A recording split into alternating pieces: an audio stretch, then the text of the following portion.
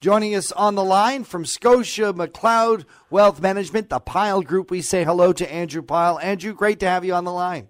Great to be here, guys. Andrew, what's going on with the GM strike? A lot of people concerned. How badly is this affecting the Canadian economy? Well, it's affecting both the Canadian and U.S. economy. It's obviously having a direct impact on the manufacturing sector, which has been in a slump now for several months. The strike started on September 16th. I think late last week there were hopes that perhaps the strike would be over by the end of the weekend.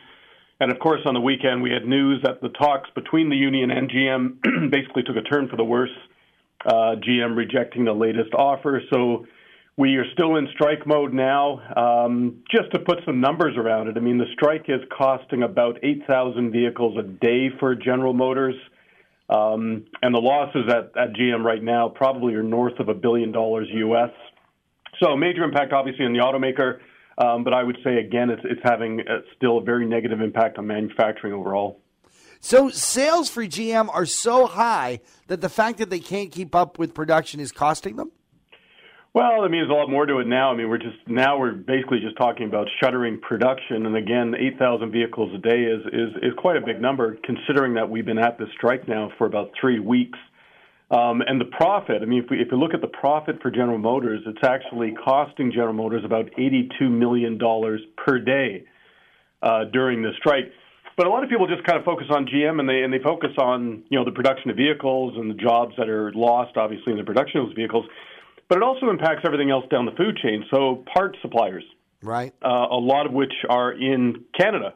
It affects them because now we've got basically parts piling up outside the gates of General Motors. So it impacts the production of parts makers, and it impacts all those services that are in those communities that GM and these parts makers operate. So everything all the way down to, say, a restaurant owner. So even though we talk about manufacturing as having a big impact or having a negative impact on manufacturing, it is starting to impact those other industries as well. How much longer can this strike go on before it becomes a major issue, a catastrophic issue?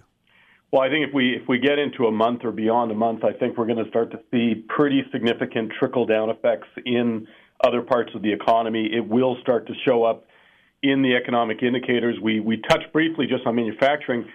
There's an indicator that is put out by the states every month, and it's basically the PMI indicator for manufacturing, and it's largely a gauge of sentiment in that sector. Anything above 50, or what we call break even, means that manufacturing is expanding. Anything below 50 means it's contracting. That index, this time last year was sitting north of 60. It has now dropped to 47.8. Which means now we are in technical contraction mode, very similar to where we were in late 2015. Manufacturing is not the biggest part of the economy by far, but the second-order effects on other parts of the economy from this weakness in manufacturing is what economists are starting to look at. Well, let's cross our fingers that this ends very soon. We hope so. Andrew, if people want to find out more information about the strike or about how that's going to economically affect us, or any questions about the economy, where should they go? Well, John, they can reach out to us on our website at pylegroup.ca. They find all of our contact information there. We obviously get a lot of emails, especially this time of the year with markets being a little bit chaotic. But they can reach us there, and we also put up links to a lot of the research that we and the firm put out.